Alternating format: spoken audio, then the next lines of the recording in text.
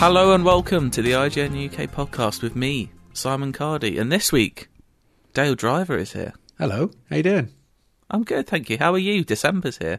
Yeah, cold, but, you know, surviving. Well, that will happen in December in Britain. Emma, what's the temperature like in your room currently?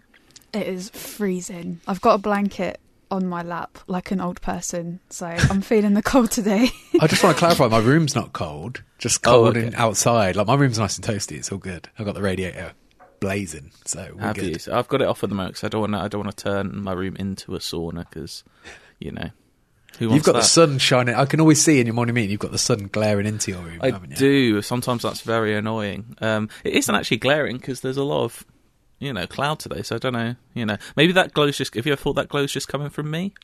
No. Okay. Not possible.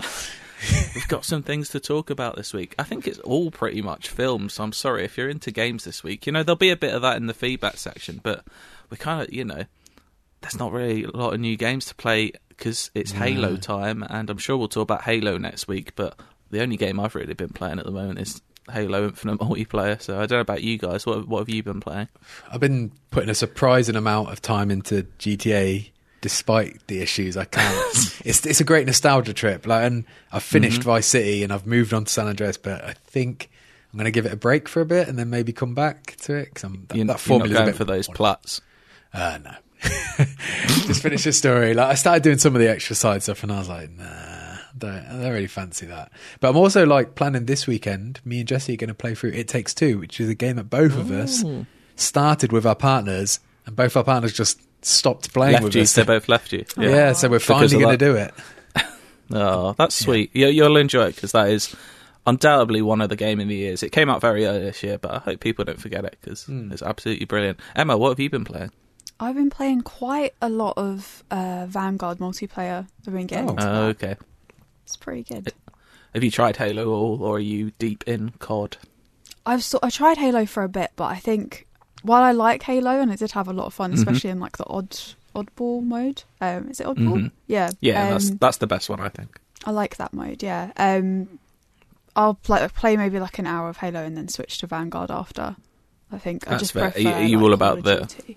You just like the quick time to kill. You just like to kill. That's what we've learned here. Yeah, I'm just a beast. I'm just running around the map.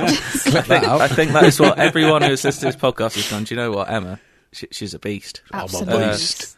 Yep. Why don't we go on and talk about some of the films that we've been watching? We've got a right mixed bag here, from real high art, some nostalgia to, I mean, I don't want to belittle what Emma's watched this week, but I don't think many of us would call it high art. But we'll see. We'll see. Maybe we're wrong. We may get the most glowing review of the year from Emma on her secret film she watched. But let's just say Emma's getting in the Christmas spirit. I'm going to kick things off, though, by talking about West Side Story, because that is out next week, I believe, on the 10th of December.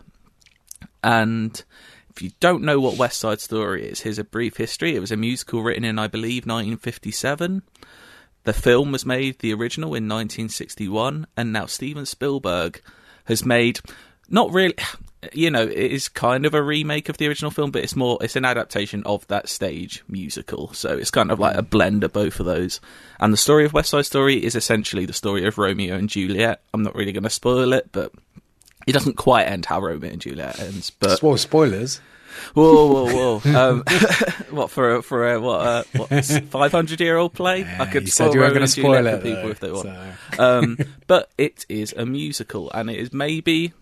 You know, it's up there as maybe the most beloved musical of all time. It's definitely one of my favourite musicals ever. I would say so. I know you like it, and so, I'm only halfway, but I didn't realise it was so high up, so revered. I think it won something like 10 Oscars when it came out. It was unbelievably loved at the time, and it's still kind of now, I think, I would say beloved film musicals. Maybe on stage, something like Les Mis or The Phantom of the Opera or something has more. I don't know. I'm not a theatre person. More loved than Grease.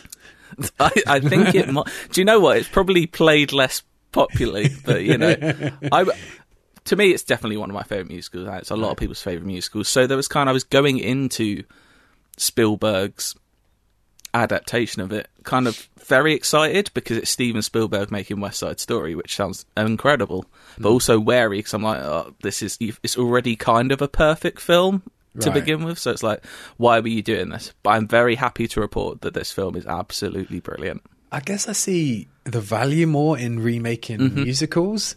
Like like new performances, and it's for a new generation to experience the music. And that's because the original is fantastic. It's dated a little, but I think part of the charm why I love the original so much is because it has that old sort of like Technicolor, like grand, like 60s Hollywood look to it, and like it's just like some like iconic songs, but of course they bring those into the new one, and they kind of fix some of the errors of the original, which, you know, at the time, like nowadays, is a bigger issue than it was then, because obviously the crux of the story of West Side Story is that you have the two gangs, the Jets and the Sharks. The Jets are kind of the white gang who kind of were born in New York, kind of a mixture of Italian American and Irish American white men, and then you have the Sharks, who are the Puerto Ricans who have recently immigrated to New York, and it's kind of the tension between those two gangs.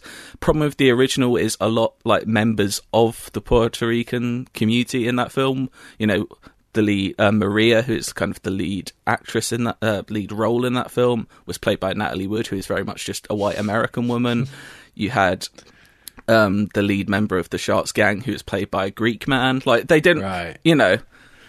Whereas these days, you know, every role is played by someone from the Hispanic community, and it really does help that film, because there's large portions of the film that are just, and I was surprised about it. You realise how much you don't really need it. You can tell a lot from acting, just for how people act, that there's quite a bit of spoken dialogue in this film that is just pure Spanish.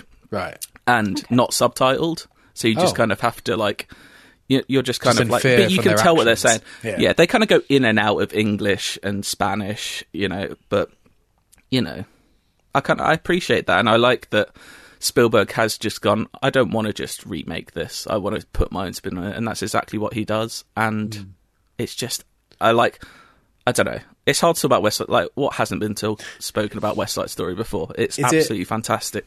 I've not been following much. Is Spielberg actually directing it, or is he like an executive producer? No, he's director. He's like fully, like, this is a real passion project for him. Obviously, he's, you know, arguably the most successful director of all time. He's never made a musical before. This is something I think it's a challenge he wanted to do at this point in his career. Awesome. And West Side Story is, like he said, like one of the most beloved films. He remembers watching it, I think, when he was 10 years old. Right at the end of the film, it says "For Dad." I think it's a very personal film for him. He wanted to do this, and yeah, like, all credit to him. He's absolute. Who am I to doubt Steven Spielberg? He's pulled it off. Yeah, like he has a tendency to do that, doesn't he? Is there anything he hasn't done? Any other genres he hasn't done? Has he done? Has he done a western? Has he done a western? I don't think he has. No, I can't think of one. He needs to keep going for these new genres. Like, yeah, I mean, what else? Has he done? I suppose he has kind of done rom-coms in a way, like built into things. That's the thing. I was thinking horror, but then he's like, well, he's got horror elements. Or Jaws is horror, you know, I suppose. Yeah, some would say. Yeah, so it's I bet there's not much he hasn't touched, to be fair. Like, and I feel like the last 10, 15 years of Spielberg has been a bit more hit or miss. Like, it hasn't been, you know, from like 1975 to 2000, he was pretty much untouchable, and then, you know, he's gone up and down. He's had like things like Tintin and Bridge of Spies, like, was it War? Did he do War Horse? Did do War Horse, yes, and like the BFG, like all these, and Ready Player One, kind of these films that, you know, aren't necessarily odd for him, but you're like, they're not quite what we'd come to expect from Spielberg. But now, like, this is full on, like, you know, it's unbelievably good. I will say it does obviously star Ansel Elgort, who does have allegations against him. You can read up. We won't dwell too much on that here, but like, you can read up about that yourselves. He's not, you know, and it is unfortunate, because you're watching the film and in the back he's meant to be this like really charming romantic lead. He's not, because he has all the charisma of a piece of wood. But you're just watching it going, this is unfortunate, because it's just it's a stain against it, unfortunately. But it's like, the way they reimagined some of the songs is so good. Like, they kind of place a couple of the songs in different parts of the story and give them to different people.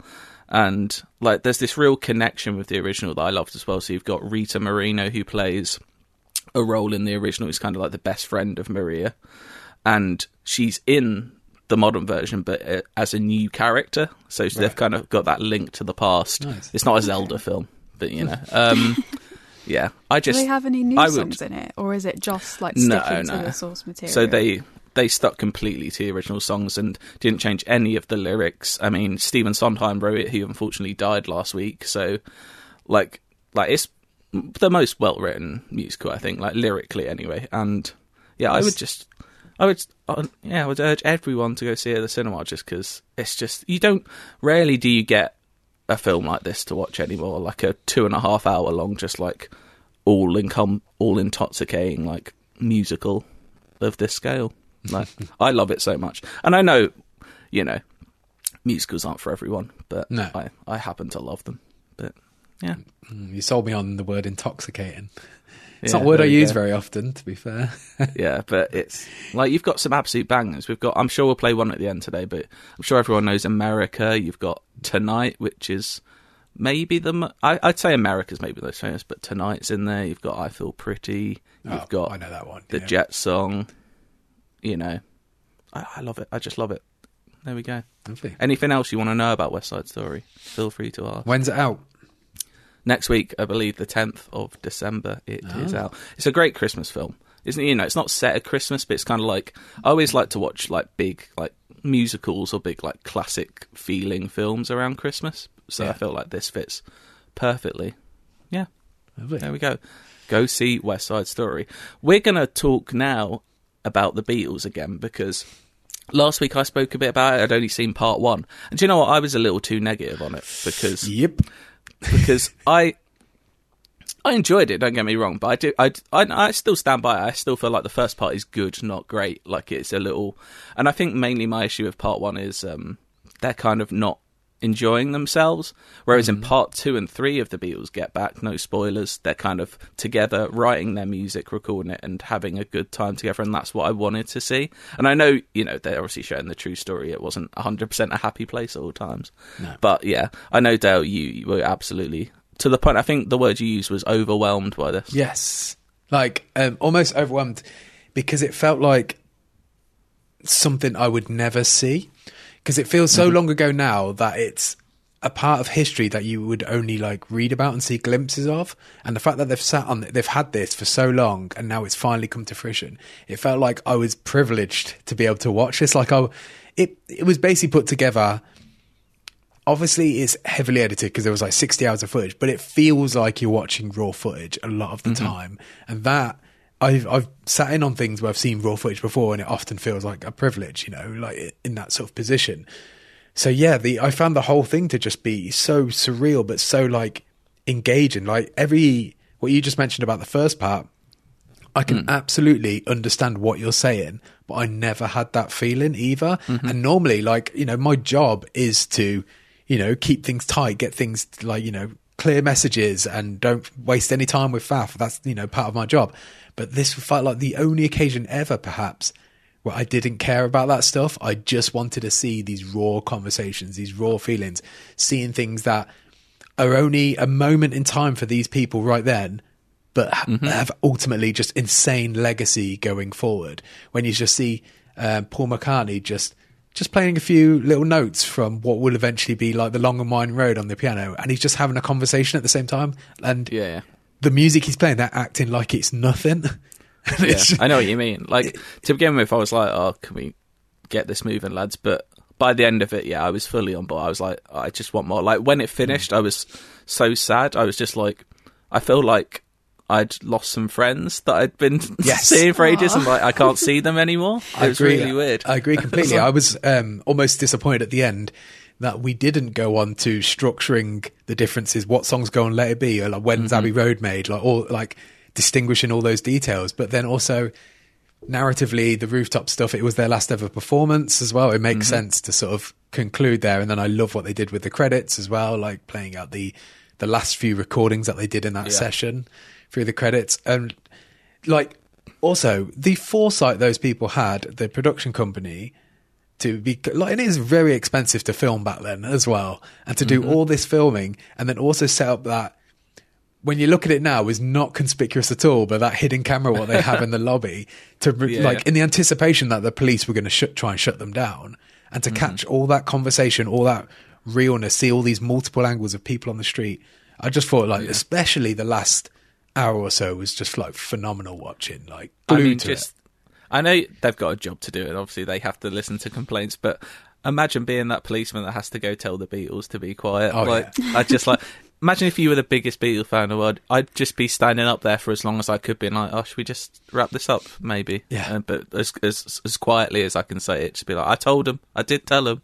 But that rooftop performance is something that's, you know, like, it's part of like actual like British music legacy, right? It's so, like I grew up seeing it parodied in The Simpsons and things like that, and it's just like such an iconic moment. And then you see this raw footage of people who are just on the street going about their normal day at work, and they're like, "What's that racket up there?" Then there's old men saying, "Oh, just, you know, people are trying to work here. Tell them to shut it down." I was like, you don't know what you're missing right now. It's like one of those iconic moments. Things from like the 60s and 70s and like times like that when they just interview random people on the street, because you don't realise how subconsciously these days people are used to being filmed and on camera. Like, if you get a Vox Pop or like talk to anyone on the street these days, they're kind of used to talking to their phone, or like they'll be like, "Oh, hi, yeah, I'm good." Like, people like look so nervous and don't know what to say when they're like see a camera pointed in their face. Like they go like, "Do you know who you're listening to?" And most people are just like, "I think it's the Beatles, is it?" I guess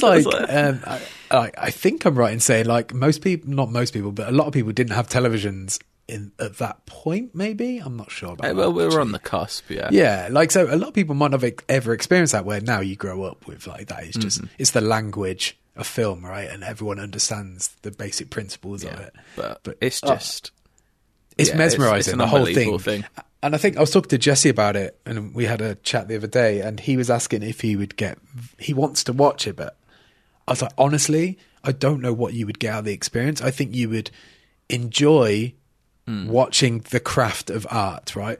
But you don't go into it with the knowledge of, like, you don't have 20 years of that art being burned into your brain. So you might not be able to pick up, like, for me, the endlessly fascinating thing was watching them come up with lyrics, because you know what the final lyrics are. Yeah. And watching watching like, them doing it wrong, what you did. Yeah, getting to that stage is just like fascinating to watch.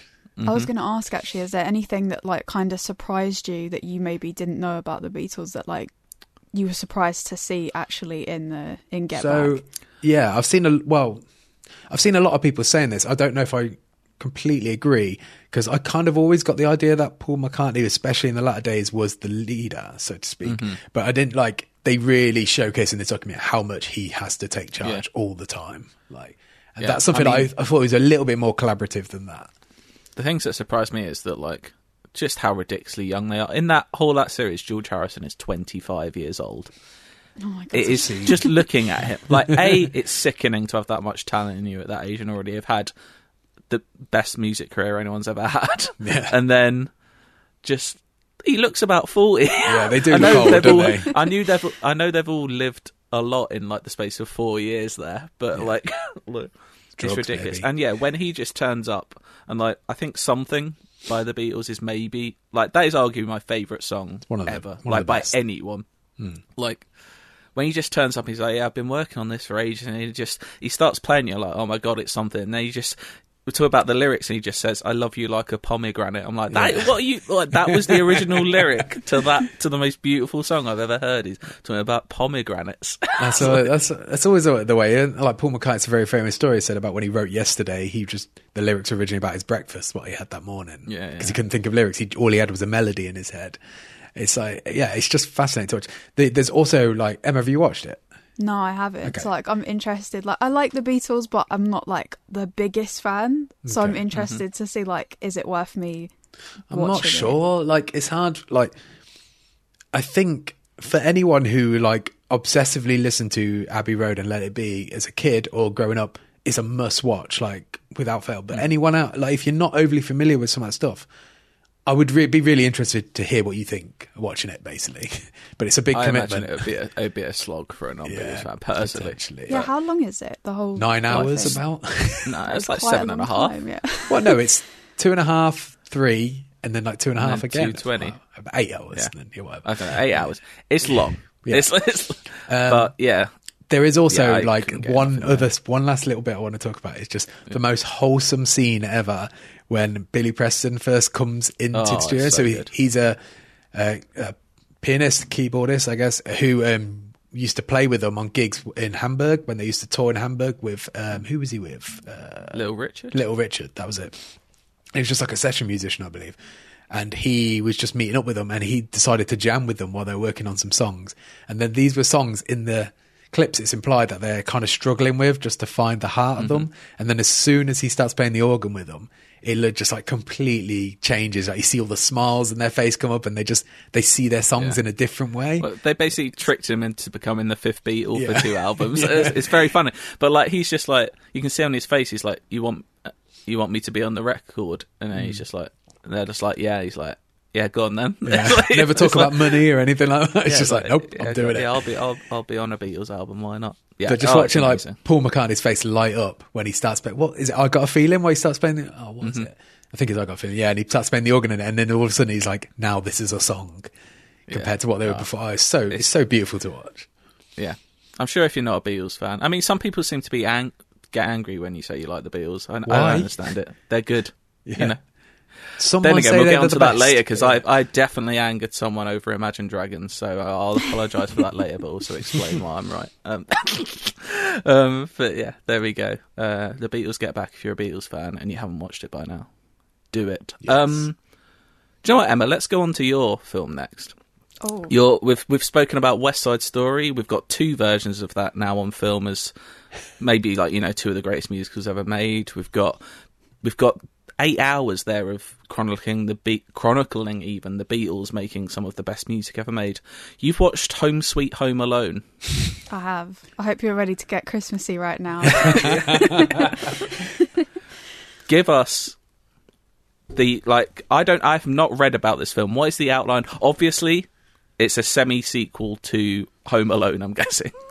Yeah, so it's like similar premise, but updated and slightly different. And I like Wait, it. I'm going to so say that straight up. Is there a kid I like Home it. Alone? Is there? There is a kid Home Alone. Is it like it's not an actual sequel though, isn't it? Isn't it? Like, do they talk about Kevin McAllister at any point? Yeah. So they took... Whoa, what? So The lore? McAllister- There's lore. There's Is he like actually Thanos? lore. I thought it was like a spiritual sequel, like one that was like the same. We're a sequel in the terms of it's a kid being stuck home alone for Christmas, and that was it. I thought that was the No, connection. they're burning out the Home Alone universe. Oh with, my god! It's serious business. So like you'll hear about Kevin in the film. In what way? Like, who's the what this guy? They're like an there's that English kid who was family left as home well. alone. Okay, so I'll talk about I'll go in with the premise first. So Okay. and then we'll talk about the law and stuff. I mean, is 'cause the I've got, premise I've a got kid a who's left lot of home alone? questions about this film, by the way. I'm glad. I'm ready to get deep into it. Okay, so yeah, if you know Home Alone, you know that there's a kid home alone, and then you've got the 2 wet bandits who are after Kevin. I'm only going to reference the first 2 Home Alone movies because Yeah. I just don't want to talk about the other ones. But yeah, so here you've got, instead of having the wet bandits, you've got a couple, and they are Okay. they do have a family, but it focuses on a couple who's Ellie Kemper and Rob Delaney. Okay, that's a good. So- Those are 2 good people to have in it. Yeah, a good it's a start. good cast. It's a good cast. So basically, they've sort of fallen on hard times, and they need to move because they need the money, and so they have an open house for people to come look at their house, and they end up losing an item that they then later find is actually worth quite a lot of money. Ah, So the movie is them trying to get that item back, and To get it. Okay, and so how is Kevin McAllister? How is the law? Is Straight this into- heirloom something of his? so it's that's nothing to do with Kevin McAllister. Okay, So okay. I think the new Kevin in this movie, the Yeah. kid that's home alone, is Archie Yates. I think he was also in Jojo Rabbit. Okay, yeah. he Yeah. was, yeah. So he visits the house with his mum, and they think that he's stolen the thing. So his family go away and leave him, classic Home Alone. Right. He's home alone, and at one point they're trying to get into the house, and a police officer turns up, and because they have like a home alarm, and the police officer that turns up is actually Kevin's older brother Buzz. Oh, well, that is. So fantastic. I was going to ask, why is that? Because in the trailer they say the cop is called Buzz, and I was like, what are they doing? If it's actually supposed to be Buzz, it's Buzz McAllister, yeah, and he.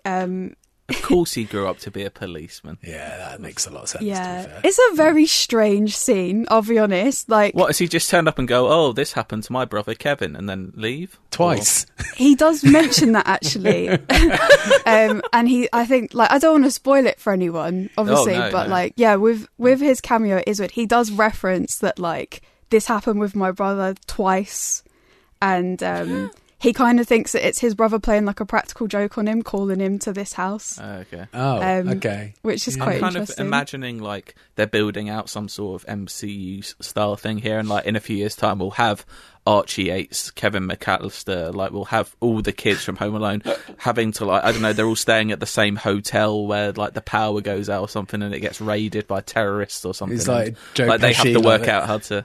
He's like Joe Pesci, like Samuel L. Jackson or something. It's a full hard 18 version where there's a terrorist attack on a hotel, and all the kids have grown up from Home Alone have to work out how to solve this situation. I might write that and sell it to probably whoever makes Disney, I think it is. This is on Disney Plus, right? Yeah. So I think it came out on Disney Plus sort of around the beginning of November. Beginning of November for a Christmas. Yeah. What are they I think doing? it was in the preparation. 10th or the 11th or something. Yeah, they're fully on it. Does it I assume it follows almost all the beats from the original Home Alones, right? Do they have a scary person in the neighbourhood who terrifies the kid? Things I don't think they do actually, which is I thought having someone like that would have been really great if they had more of the cast coming in with those kind of characters. Yeah, but they could have had it been like Marv from the Wet Bandits. Yeah, well. that would have been really cool. But Joe Pesci in. They still they reference the movies, they'll say lines that you'll recognise from the films and stuff, and they have that gangster movie is referenced as well. Oh, the Angels with Dirty Secrets, something like that. Oh, Filthy Souls or something. All like of that stuff. Dirty Faces, Angels with Dirty Faces. Yeah, something like that. Yeah. I don't know, yeah. We haven't actually asked the key question here. I see that this film has a 3.5 rating on IMDb, Anna. But you actually told me earlier you think it's a masterpiece and maybe film of the year. Oh my gosh. I wouldn't go quite that far. I think one thing that I really like about this film is that with Home Alone 1 and 2, you've got the kid, who to be honest isn't exactly the best behaved kid. He's not a little angel. He's pretty naughty, right? Yeah. But you've got the classic bad guys in the Wet Bandits, right? These are characters, they're horrible people. They're going into people's houses, they're stealing stuff, and they're also just turning taps on because why not ruin the house as well? Calling card. Yeah, it's horrible though. Whereas with this new movie, they are nasty people. They're not nice. I every time you say Wet Bandits, for some reason I'm really thinking of, because I know Callie prefers the second film, he's thinking they're called the Sticky Bandits. Sticky Bandits. I do prefer Home Alone 2 to Home Alone 1 actually. I like Home Alone. Don't get me wrong, Home Alone 1 is great, but if I had to pick one or two, I'm picking Home Alone 2 They're over both Home Alone brilliant. 1. I like. Do they not change the name? They actually called bandits in these films. They have a gang name or anything. I don't think that's the thing. Because they're That's just what a I was husband gonna and wife duo, right? So it's not what I like about them is you don't hate these people, even though they're kind of they're trying to get into the house, and obviously they're getting hurt by all these traps and stuff like that. Are these still borderline deadly weapons being used against them? Should they have died multiple times? In some cases, I'd say you've still got your paint cans down the stairs and stuff like that. A lot of them look like they would. These hurt. children it, need isn't to it? be That's locked part up. of it. It's it's almost like Roadrunner style, violence, where it's in real life this would destroy you. Yeah, I know it's been getting quite panned review wise, but how I say this not having actually seen any Home Alones apart from 1 or 2. How bad can that concept be for kids? It's just a kid at home kind of causing havoc. You've seen some bad Home Alone in your time, Dale. I've seen 3. That was enough. Oh, and then I've seen the covers of the other ones, and I was like, no way. That is not for me. I don't know. Maybe kids will like it. Maybe I'll put it on. But then again, Why when are Home the Alone 1 and 2 family- exists, why would I? Why are the family British? in America? Do they talk about that? I just thought it was odd. Yeah, I think they've just moved there. Okay. Why not? It sounds like they Yeah. just wanted it. It was stunt casting. Or they wanted to cast that kid, and then they were like, "Well, we need his family to be British." Then Yeah, we've got to match it up. What would you, if you were home alone, what using stuff in your house right now, what would you design as a trap? I know, don't you probably just pick up a bat and hit someone. I've but got a that's bag of not what a tools kid would do. downstairs. Yeah. I don't know. I'm trying to think what I'd do. Maybe that's a good feedback question. IGN_UK feedback at IGN.com. What would your favourite? What would your home alone trap be for when you're at home? I don't know. Like, I'd maybe use some Lego, because what's worse than stepping on Lego? I mean, It's quite like painful. Yeah. they go for it in the original film. Obviously, they had back when you used to have, I guess it was glass baubles or plastic baubles Oh, that could on the actually floor cause some by the window. major damage. You don't really get that anymore, do you? The baubles just squish into your feet these days because They they're all just like little bounce, cheap plastic. yeah. Yeah, I'm trying to think. Not as deadly anymore. No, kids aren't as deadly these days. There we go. I'd World's say gone mad. one thing I will say about this, I'm not saying that it's on the same tier as like Home Alone 1 and 2. I feel like those are movies that you can't touch. But I think if you're looking for a Christmas movie to sort of ease you into the Christmas spirit, you know, it's the beginning of December, you're looking to sort of start feeling a bit festive, I'd say this is a good one to watch. I'm worried though that the new kids are going to watch this film and think this is the good one and dismiss the old ones. Like you know how like some of those weirdos that like love the Phantom Menace and things like that, and they think prefer What, like it Jesse? yeah, because they were the right age that grew up on that. And like it's, you know, I have films that I know are bad, fundamentally bad, because I watched them as a kid and I think they're good. Like Hook, which I know is a bad film, but I love it. Oh, don't I love Hook. tell Stephen that. Yeah. Oh my gosh. Yeah. I feel like Home Alone 1 and 2 still, with all the traps and stuff, they're the most deadly still, and I feel like kids will still love watching Kids those simply want because deadly. they're just wild. I mean, they're arguably the best Christmas films ever. Like, they're up there as maybe the best. So, like, Definitely. yeah, it was always going to be hard to reach those heights. But do you know what? Emma's giving it kind of a half thumbs up there. It's not a full thumbs up. It's not a thumbs down. It's I think put it on, give it a watch, and like, I don't know about you with Christmas movies and stuff, but when we start watching films, we sort of start off with like the okay ones at the beginning of December.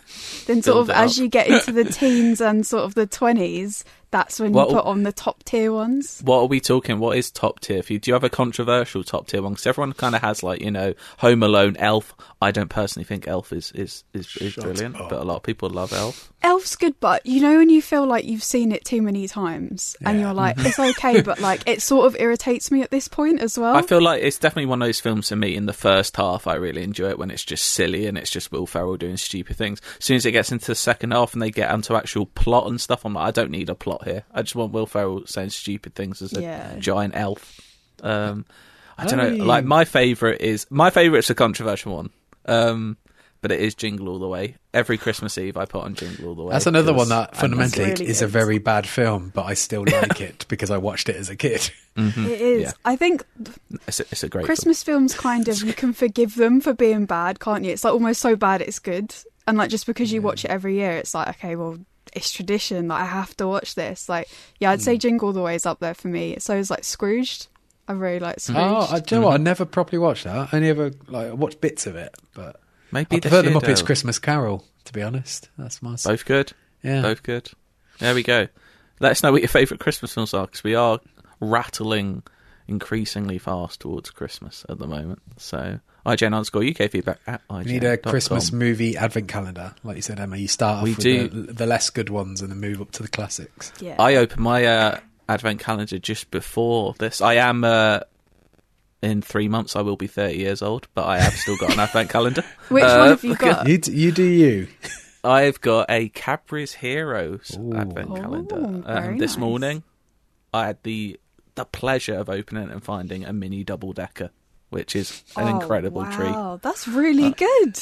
I know. I had a fantastic It was time. like, What have where you got? do you get this calendar? Starting off strong. It's only like the third, and they're bringing out Well, double deckers.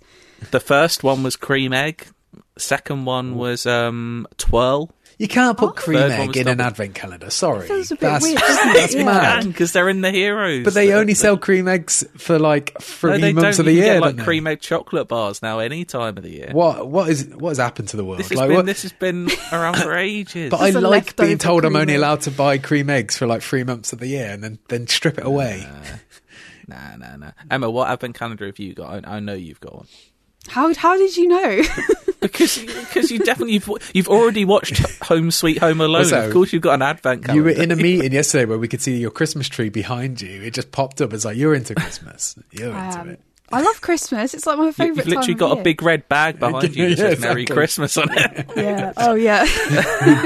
That's all the leftover decorations. So this year we've got a Lindt. Oh, someone's I'm going very fancy. premium. Very premium. Yeah. I haven't opened it today yet, though, but I'm hoping that it's just going to be one of the little flat bars. I prefer those to like... I like Lindors when they're in like the big box, but the little Yeah. small, like tiny chocolate balls, they're not as good. The ball, yeah. I don't think there's Yeah. a better chocolate in the world than a Lindor ball, personally. That is Blimey. top tier. That is incredible. Just the Dale, milk you're one? yeah. Any of them. I just Any like the flavour. balls. There's so any many, of the isn't there? Lindor balls. Yeah. Dale, you're far too old and miserable for an advent calendar, aren't you? Sort of. So I don't have one this year, but that's not for any reason. It's just because I forgot to get one. I did have we one getting last cheap year now? and the year before, so it's fine. There we go. It's an excuse to eat chocolate every day. Why would I not want that? That's very true. Yeah. Good stuff. Also, let us know what's the best advent calendar you've ever had. You can get any these days. So I did something nice this year. Because it's been like 20 odd, I don't know how many years I've been getting advent calendars, like 25 years, I don't know. My parents have got me one every year. So I was like, do you know what, I'm going to give back this year. And I got them a beer advent calendar, which they can share between them for the whole month. So Got every one day they between get a them. new can or bottle of beer. Well, you know. You're not getting them one each. They're not cheap. But Also, you know, a they can can of what? enjoy So them. like every morning they're down in a can of beer. No, you don't have to open it and drink it straight away. That's not how it works. You should stare at them until they drink it. Like, That's just, good I bought you advice. this. Drink it now. Breakfast beers. Exactly. It's the 3rd of December. Let's get wild. Anyway, I've also watched one more film this week, which is not Christmassy in any way, and is as dark and moody as it gets, but I loved shit. it. I watched The Power of the Dog, which is a new film, recently came to cinemas, but just landed on Netflix. If you don't know anything about this film, it's the new film from Jane Campion, who is one of the best directors around. If you've seen any of her films or TV shows, she did Top of the Lake with Elizabeth Moss. I don't know, that was on a few years ago. It was incredible. This is her new film, which is an adaptation of a Western book, but it's not really like a West. When you say Western, a lot of people, I think of, like Good, the Bad, and the Ugly, like cowboys riding around shooting things. It's not that sort of Western. It's much more. It's if anything, and this is gonna, if anything, it's closest to There'll Be Blood that I've seen, and for more than one reason, because Johnny Greenwood does also do the music for this film, and it sounds a lot like that. But it's. At its core, it's a psychological drama, and it stars Benedict Cumberbatch as this kind of... He's basically out in the West getting all these hides from animals. This is his job. He gets hides from animals and he sells them on. And he has a brother who's played by Jesse Plemons. If you can imagine Benedict Cumberbatch and Jesse Plemons as brothers. And basically, interesting. they're living this life until one day... Kirsten Dunst comes along, who is Jesse Plemons' real-life wife, which is a lovely touch. God, And they're also in Fargo together, aren't they? As well. They are, Husband yeah. and They wife, love working together. It must be what a lovely couple that is. Yeah. But basically, Jesse Plemons' character falls in love with Kirsten Dunst. This is all in like the first 10 minutes here. I'm not spoiling anything, don't worry. And Benedict Cumberbatch basically isn't happy about this. He does not like Kirsten Dunst or her son from another marriage, who is played by Cody Smith-McPhee. All the performances in this are unbelievable. Like, I love this film. Like, Benedict Cumberbatch, I'm very hit and miss on, but in this, I think he's absolutely brilliant. He just plays this kind of dark, menacing character. I like him when he plays someone a bit darker. Mm-hmm. Like, even in Sherlock, I think it was best when he was being, like, not necessarily a good guy, if you know what I mean. You prefer his Dormammu to his Doctor Strange? Absolutely, you nerd. yeah, I don't want to spoil this film. It's a very dark, moody 2 hours. It's quite slow, has an incredible ending, like, and it's just kind of this. I just recommend if you're looking for a new film on Netflix, then yeah, I can't really recommend it enough. I really enjoyed it. I know it's not for everyone. It has been getting good reviews generally.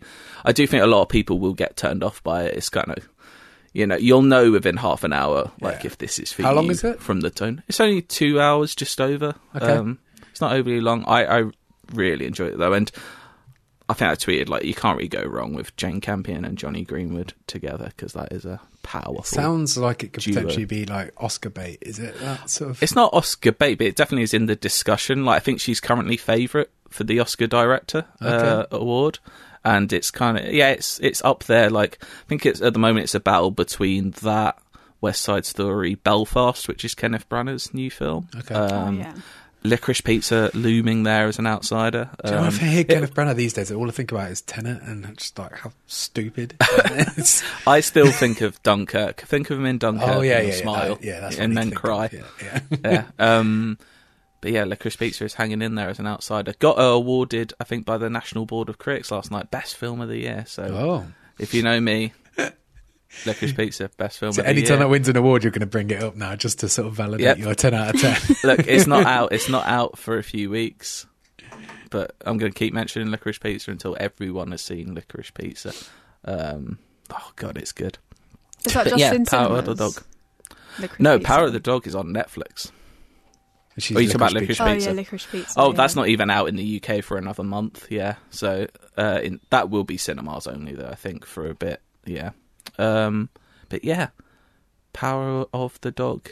Get it in you if you want something dark to watch for a couple of hours.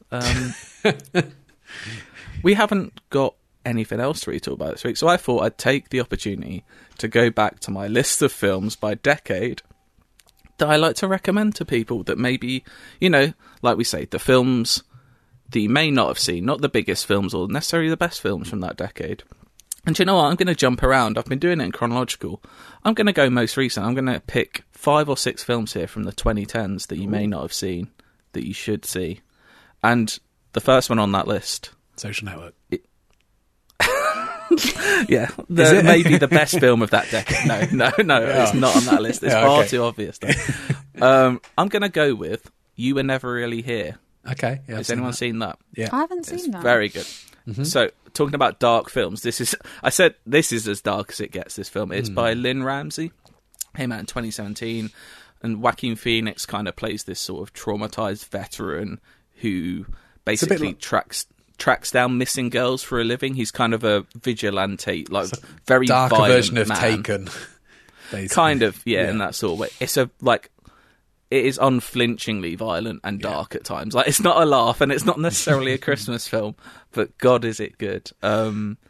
It's only. Do you know what's great about this film? I think it's like an hour and 25 minutes. Yeah, I was just going to say that it's really short from what I remember. I also remember seeing the marketing material for it, thinking it was like a documentary. I guess that's because of the name.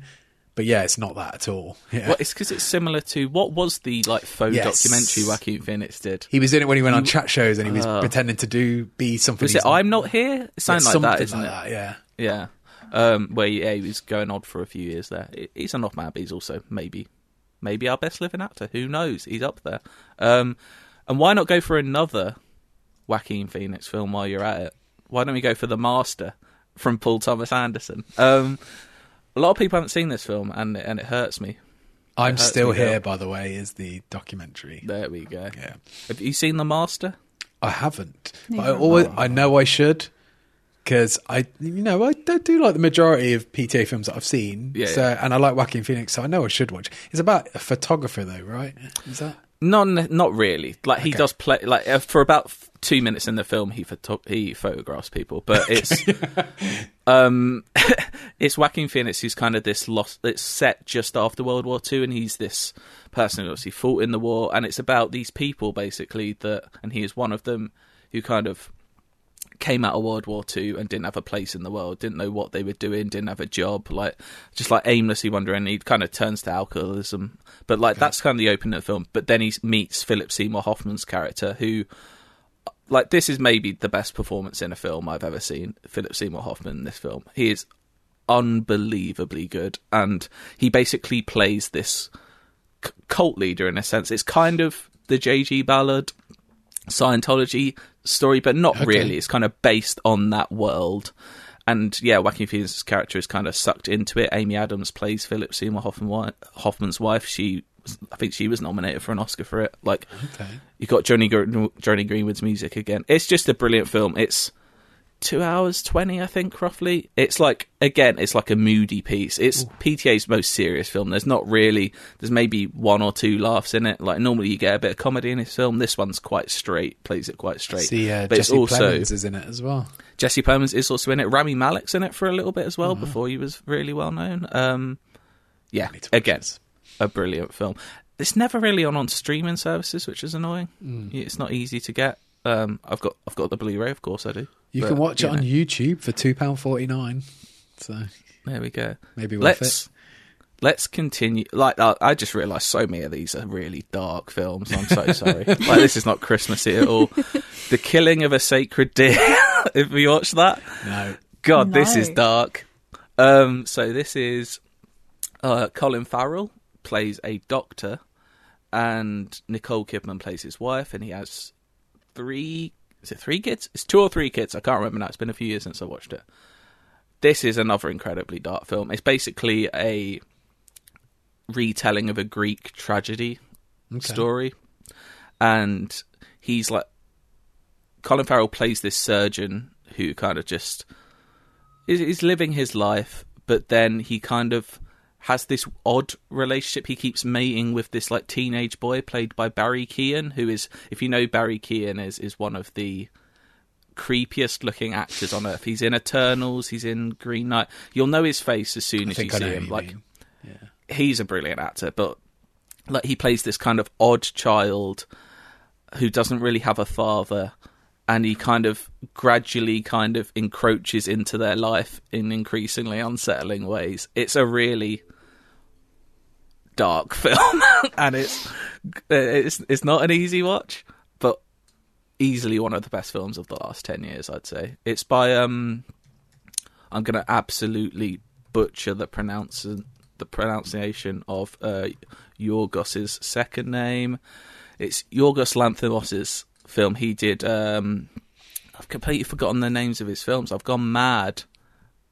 He did like The Lobster, and he did, what was the Olivia Colman one where she won her Oscar? She was playing the Queen one, The Favourite. Yeah, The Favourite. He did that as well. Whereas that film has quite a lot of humour to it, this film does not have a single ounce of humour to it. It is another, but yeah, Killing of a Sacred Deer, get that. I think that's currently just arrived on Netflix as well. I think You Were Never Really Here's on Netflix as well, so both of those are easy to watch. Let's go for some lighter ones, why not? Inside Llewyn Davis is a Coen Brothers film. I would say the best Coen Brothers film for quite a while. Again, a lot of people have seen it. It's kind of similar to the music theme we were talking about earlier, Dale. It's kind of like someone writing music and just like he's got Oscar Isaac's playing like a lonely musician trying to make his way in the world. It's just a very nice film. And again, I think it's only like an hour and a half or so. It's quite short. But yeah, I imagine you like this film. I'm never sure, like, some mixed opinions on Coen Brothers stuff. Like, I really love some of the stuff, and then I really, like, find some of the stuff quite boring as well. So it's always like, feels like a roll of the dice every time I put one of their films on. I really like this film. You've also got Oscar Isaac singing along with like Adam Driver and Justin Timberlake, which is just a good time. Is this before Star Wars as well, like 2013? Yeah, it would have been 2013. Yeah, this is when Adam Driver was still like making his way. Why don't we go for another one here?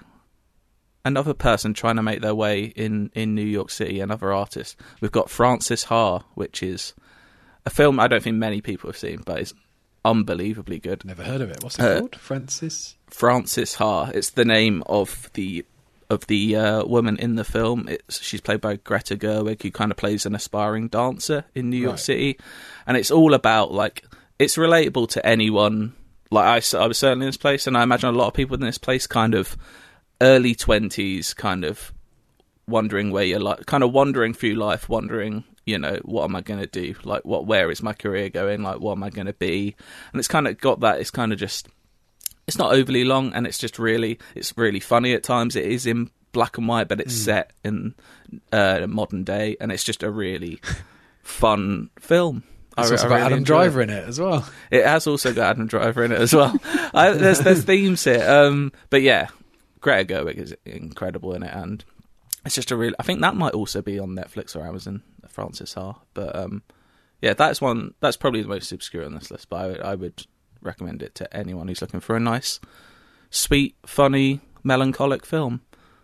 So there we go. Those are my 5 for the 2010s. Hopefully you watch them all and you love them all. I guarantee you not everyone will love them all. Definitely get The Master going. I need to watch that. I watched it again last week and I still don't 100% understand the film, but I know I love it to death. No, it's not complicated. It's not complicated. I mean, I'm not 100% sure what I interpret from the ending, if you know what I mean.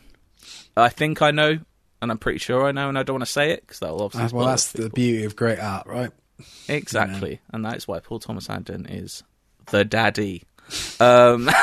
Shall we do an endless search? Yeah.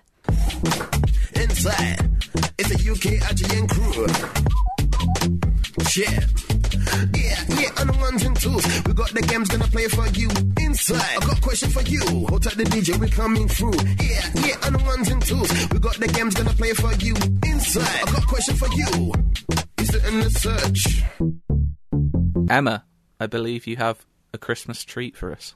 I do. I'm bringing us back to Christmas once again. Back to Home Alone. Why are we so obsessed with Christmas right now? It's December 3rd. You know, it's December now. We've talked about Home Alone. I suppose it all just sort of Christmas organically trees are became going a Christmas episode, didn't it? It's just exactly. there. We only have 3 more episodes before Christmas. Like, we've got to start getting into the spirit of it. That's true. That is true. Why not start Exactly. now with a Christmassy sort of quiz thing? Let's do it. All right, so we spoke about Home Alone, and I know both of you know, I imagine quite well, Home Alone 1 and 2 pretty well, right?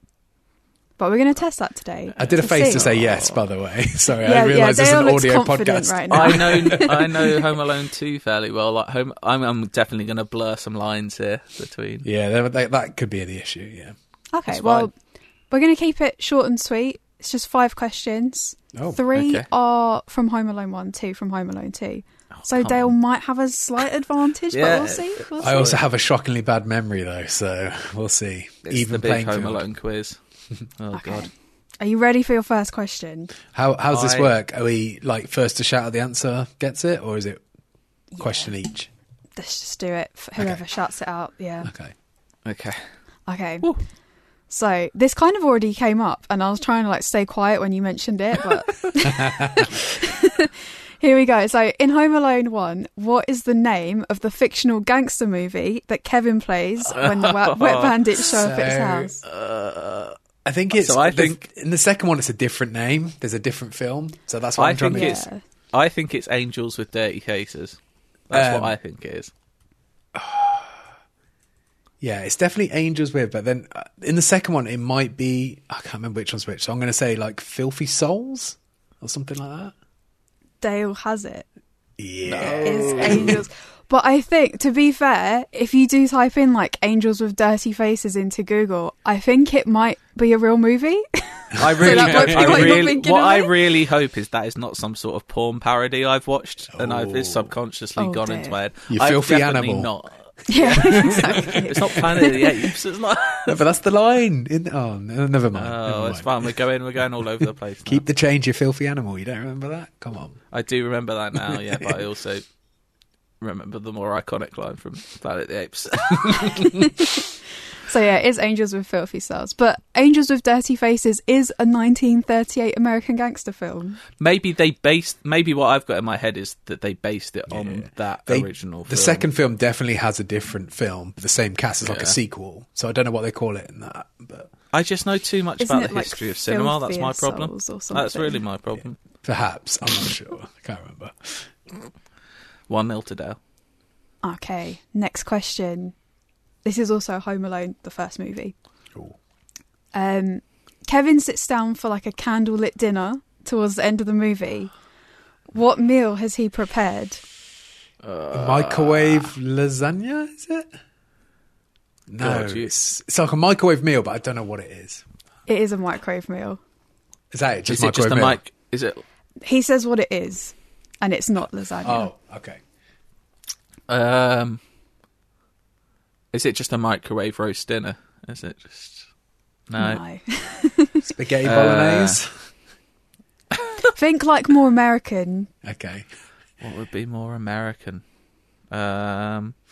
I don't know. Is that American microwave meal? I don't think I've ever microwaved a meal in America. I don't know. Meatloaf.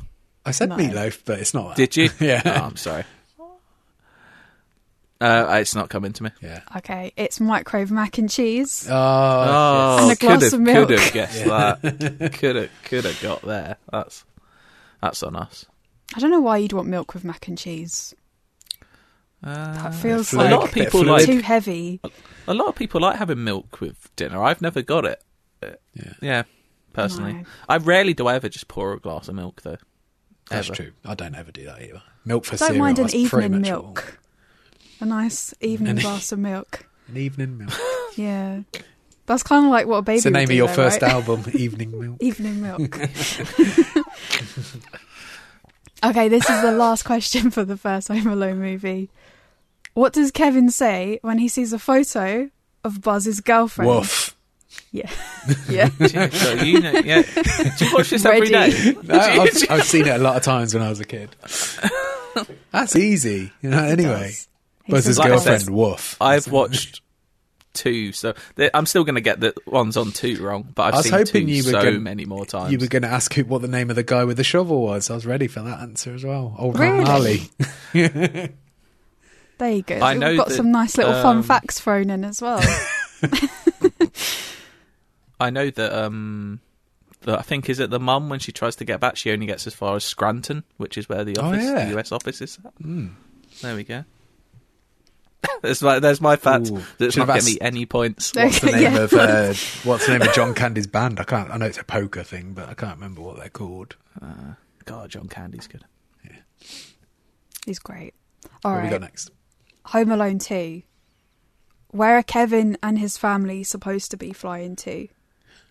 Paris, France. It's in France. Wait, no, is France the first film? Oh no, I think it is in France, isn't it? In the second one? It is in the US somewhere. Oh, okay. So it's France is the first film. Yeah. Los Angeles. Yes. Oh, it's Florida. Is it like Palm Springs or no, something like that? A tropical place. Dale's on it with Tampa. Florida. Yeah. It's Miami, Florida. Yeah. Miami. There I said it. Because the whole thing is they don't have Christmas trees there and stuff because it's going to be warm, but it's actually like a Your thunderstorm. or memory's something. really good. Like, I had to double check because I was coming up with these, and then I was like, "Oh, I need to make sure I'm actually like I've got the right thing in my head," and that's what came up when I googled it as well. Yeah. Can we do a quiz on the master? Right, Cardi's We'll special just subject is swap highbrow PTA films, and I'm Home Alone. All right, final question. How does Kevin manage to get a room at the fancy hotel in New York? Uses his dad's He credit uses card Dad's credit card. I know that. And how does he book it? over the phone. Oh, doesn't he use a voice change? Like, doesn't he record? He records his own voice and then pitch shifts it down. Yeah. Yeah. So he records his dad's voice Voice. when That's they're like right, at yeah. home, and then he like replays it on the little talk boy. He's a clever little boy, isn't he? Yeah, he's Dangerous resourceful. man. He A is like dangerous thinking little on boy. his feet like that. Like, yep. I had one of those Get me a talk room. boys. Let me tell you, it did not work as well as it works in the film. Really? It was good though. I liked Did you having try it. and book a 5-star hotel in New York? Hello, this is Kevin McAllister. Very good. Dale is the king of Home Alone. We have discovered this. The Home Yeah. Alone He- champ. Yeah. If he was ever left home alone, he'd survive. I think that's true anyway, without seeing the No. movies. I know that your wife does not ever leave you home alone. She's worried about you. She's, Yeah, Don't this know working what's from gonna home happen. thing is going to be the death of us. yeah, quite literally. Why don't we go on to some feedback? Dale. Yeah, this is from Dale. That's weird. It's not often. My name is one of those names that's like, yeah, it's it's kind of known these days, but you don't see it pop up that often. So when I see it, it just brings a little smile to my face. Anyway, this is Dale Hall. And Dale Hall says, "This is hard to say, but I'm disappointed in Cardi. His comments on Imagine Dragons last week hurt my soul. Until that moment, I always listened to Cardi. He seemed to have similar tastes to myself. For example, the Marvel Avengers game isn't that bad. I don't grind, but it's playable." But to disrespect the dragons like that, I guess I have to listen to another podcast. And to be fair to Dale, he put a winky smiley face at the end. So he's just having a laugh. For God's sake, respect the dragon. The only dragons I respect are Theopathetus and his gang on Dragon's Oh, Den. yeah, Peter Jones is the best one. Let's do a quiz about Dragon's Den. I'll be good on that as well. Yeah, Reggae Sauce. How much of... Was it 70% or 60% he sold for? No, I'm not doing an actual Dragon's Den quiz. I don't know. Dale, do you have an opinion on Imagine Dragons? I don't want to bear all the brunt here. They're whatever to me. Like, they've got... I don't hate them. To me, they're... I mean, everyone likes different things. To me, they're just very middle of the road. Like, I don't know who we were speaking to about it the other day, and this is going to offend some people as well. I kind of, in my head, they're the modern day Nickelback. Yeah. Oh, I mentioned it to me, and I was like, yeah, I didn't realise they were hated, and I was like, are they like the modern day Nickelback? Yeah, it's like... Maybe they're not. I don't know if middle to me, middle I of the just road whenever I listen, I go, "This is boring." I don't know if middle road's the best way to describe their music, but I would say it's very ploddy and kind of samey all the way through. And also, I just associate their music with adverts and stuff. That's what I was going to say. They're advert songs now. Well, yeah. I know. No, I'm not alone. Have you watched this week's episode of Hawkeye? Yeah. No. They make early on in the episode, they make a joke at Imagine Dragons' expense. So everyone's in on it. If Kate Bishop isn't into Imagine Dragons, then neither am I. That's my stance on this. But yeah, I'm sure people also listen to us speak for about 15 minutes about the Beatles and went, "I don't get the Beatles." Yeah, exactly. Yeah. So there you go. It's all taste in it. I've got an email here from Peter McMillan, who says, "Hey folks, in response to Scott from last week handing the controller to his partner, I've been a console gamer all my life. So naturally, I understand how controls between games intertwine and evolve over time on a controller. This past month, in a moment of madness, I decided to buy myself a gaming computer, and this tied quite nicely with the release of Halo Infinite. I loaded up my first match feeling quite proud because I knew what WASD, or WASD, was, and using the mouse to shoot through cultural osmosis. Until I realised I wasn't sprinting. Without thinking, I know on a controller, just press the left stick in and you'll sprint, but there is no left stick on a keyboard. I realised I didn't know how to do anything I'd take for granted on a controller, reload, throw grenades, or even pause the game.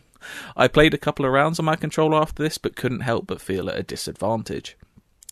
I had to put myself into matches with bots to learn keyboard and mouse, and it was no fun whatsoever. I never realised just how intimidating controllers and video games can be until now. As always, respect the sea. P.S. If anyone knows any good keyboard buttons for FPS, let me know. Thanks, my hands were cramping. Emma, you know all about a keyboard. You love using a keyboard to shoot people. Have you got any favourite keyboard binds? I've actually got a mouse which is like an MMO mouse, so it's got all the buttons on the side. It's got like, I don't have it on me right now, but it's got like 12 little buttons like on the side of the mouse. And I used to use that in CSGO all the time, and it was great because then you don't have to like move your left hand from WASD. Right. Oh, so you like reload and jump and sprint and all that sort of stuff you had mapped to the mouse. Yeah, so what I would have is like switching between weapons. So like instead of having like anything basically that numbered would be on the mouse. And I found that was really good. I used the Razer Naga. I think it's called like Epic Chroma. It's got like a long name. But yeah, it's just the wireless one. And it's really good for that if you don't like stretch in your hands. Yeah. It's good if you want to have like push to talk on as well. You can have it on your mouse.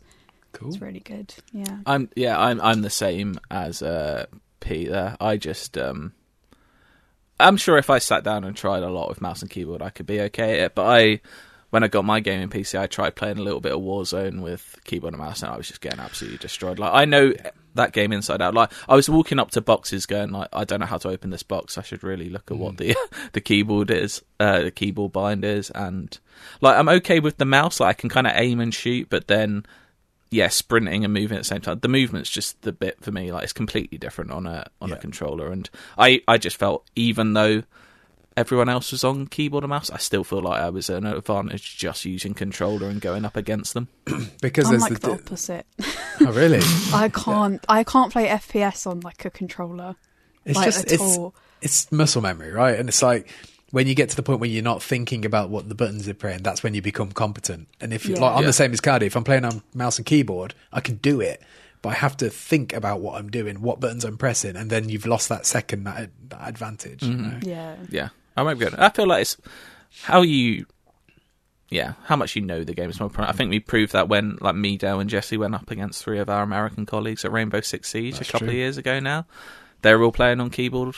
We were playing on controller, but because we knew that game, we absolutely wiped the floor with them. Yeah. And I will never let Destin Legary forget. Oh, and the good thing about it is he's immortalised forever laughing at us because we were playing with controllers, and then we absolutely battered him. Yeah, I will bring that video out at the year anniversary every time of that video of him saying that. But yeah, so maybe get yourself a really nice mouse if you can, Pete. That's Emma's suggestion, I think, is maybe it's easier to remember it on the mouse than the keyboard. Who knows? Emma, you've got a piece of feedback. I have. This is from CJ in Nebraska. Hello all, hope you're doing well. As I contemplate buying Skyrim for what I think is the 5th time across various platforms and editions, I was wondering, what game have you bought the most times? For myself, that dubious honour goes not to Skyrim, but Final Fantasy VII, which I'm pretty sure I've bought, ironically, 7 times.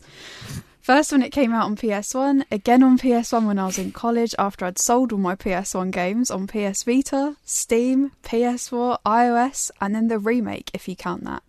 Skyrim is, however, definitely the game I've started the most times and have never finished. Which leads me to my second question.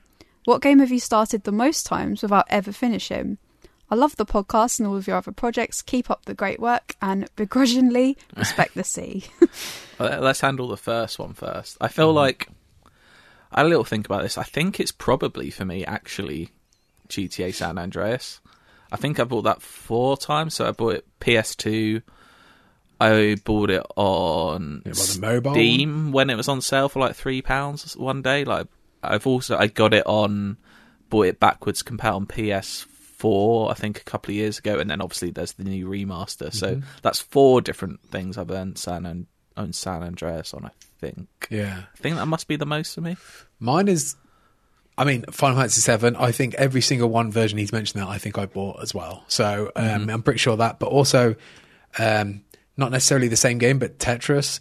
Like, I must have bought a dozen different versions of Tetris over the years. Like, you must have had Resi 1 or 2 quite a few times on things. They haven't, yes, but I guess they weren't released that much. Like, they were released on the original consoles, which I would have, and then there would be the digital releases on maybe like PS3 and then PS4 as well. But that's probably it. Yeah. I suppose there was a period where they were releasing on GameCube and stuff like that as well, but I just don't tend to replay games that much. I tend to... I rewatch films all the time, but games I don't tend to go back to. Emma, have you got something you've bought loads of times?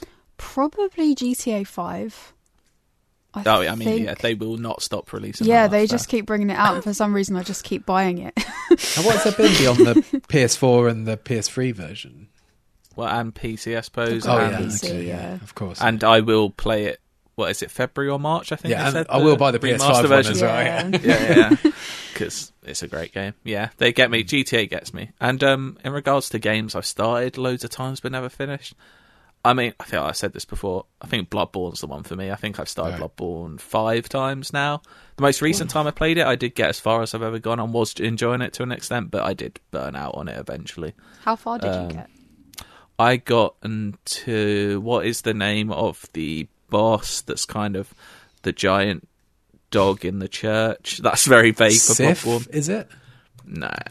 That's from Dark Souls. That's from Dark Souls. I don't know what it's called. I'm finding it now. was, here's all the Bloodborne fans absolutely screaming at me right now. It was Vicar Amelia. I got up to Vicar Amelia. And I was enjoying it, but yeah, at the same time I was like, I've got other things to play now. Like, I just can't carry on. But yeah, I think that's the one for me. Yeah.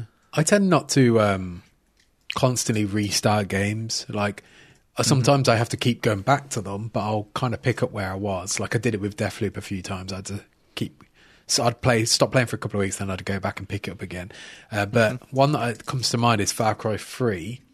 I've never finished Far Cry 3, and I've started that about 4 times.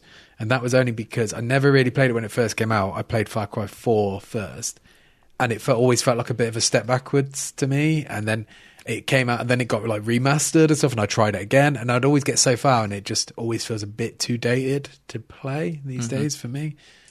So yeah, I guess that's probably my answer. That's fair. Emmy, you strike me as a completionist. You don't let things not finish. I'll try and see something through to the end if I can. Unless I really, really don't like it, then I'll stop.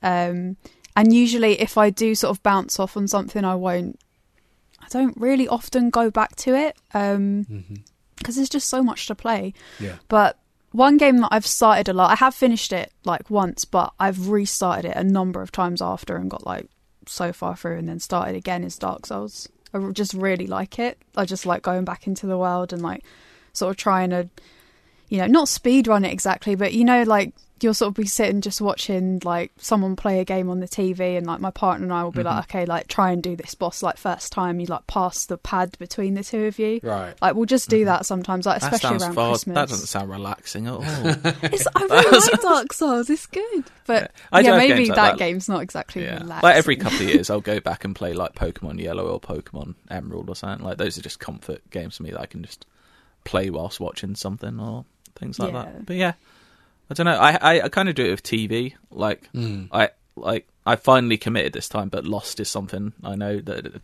Dale's now happy I'm watching. But I watched the first episode of Lost about 3 times before I finally committed to doing it. Which I'm now halfway through season 4, so I'm well into it. Mate. I'm enjoying it.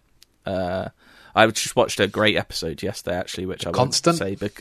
I already watched that one. I'm a few ahead of that one now, but I won't, because anything I say about that would spoil it for people. So after this, I'll let Dale know which one I just really enjoyed. Yeah. Let us know if you've bought a game loads of times or started one loads of times and never finished it at IGN_UK feedback at IGN.com. We've got, we had Beatles music last week, so we can't have it again, but we will go for West Side Story this week. I think I already played America a few months ago when we talked about it. So why don't we go with do that one? No, I want to go with the Jet song. All right, do that. Go Whatever with, you want, When You're a Jet. All right. Yeah, You've already got your mind made up. It sounds like. Yeah, When You're a Jet. Yeah, we'll go with that. Everyone, go see West Side Story. Goodbye. Bye. Bye. The jets are in gear. Our cylinders are clicking. The shots are still clear. 'Cause every Puerto Rican's a lousy chicken. Here come the jets like a bat out of hell. Someone gets in our way. Someone don't feel so well. Here come the jets. Little world's left the sky. Better go underground. Better run. Better hide. We're drawing a line. So keep your noses hidden. We're hanging a sign. Says visitors forbidden. And we ain't kidding. Here come the jets. Yeah, and we're gonna beat every last bugging gang on the whole bugging street. On the whole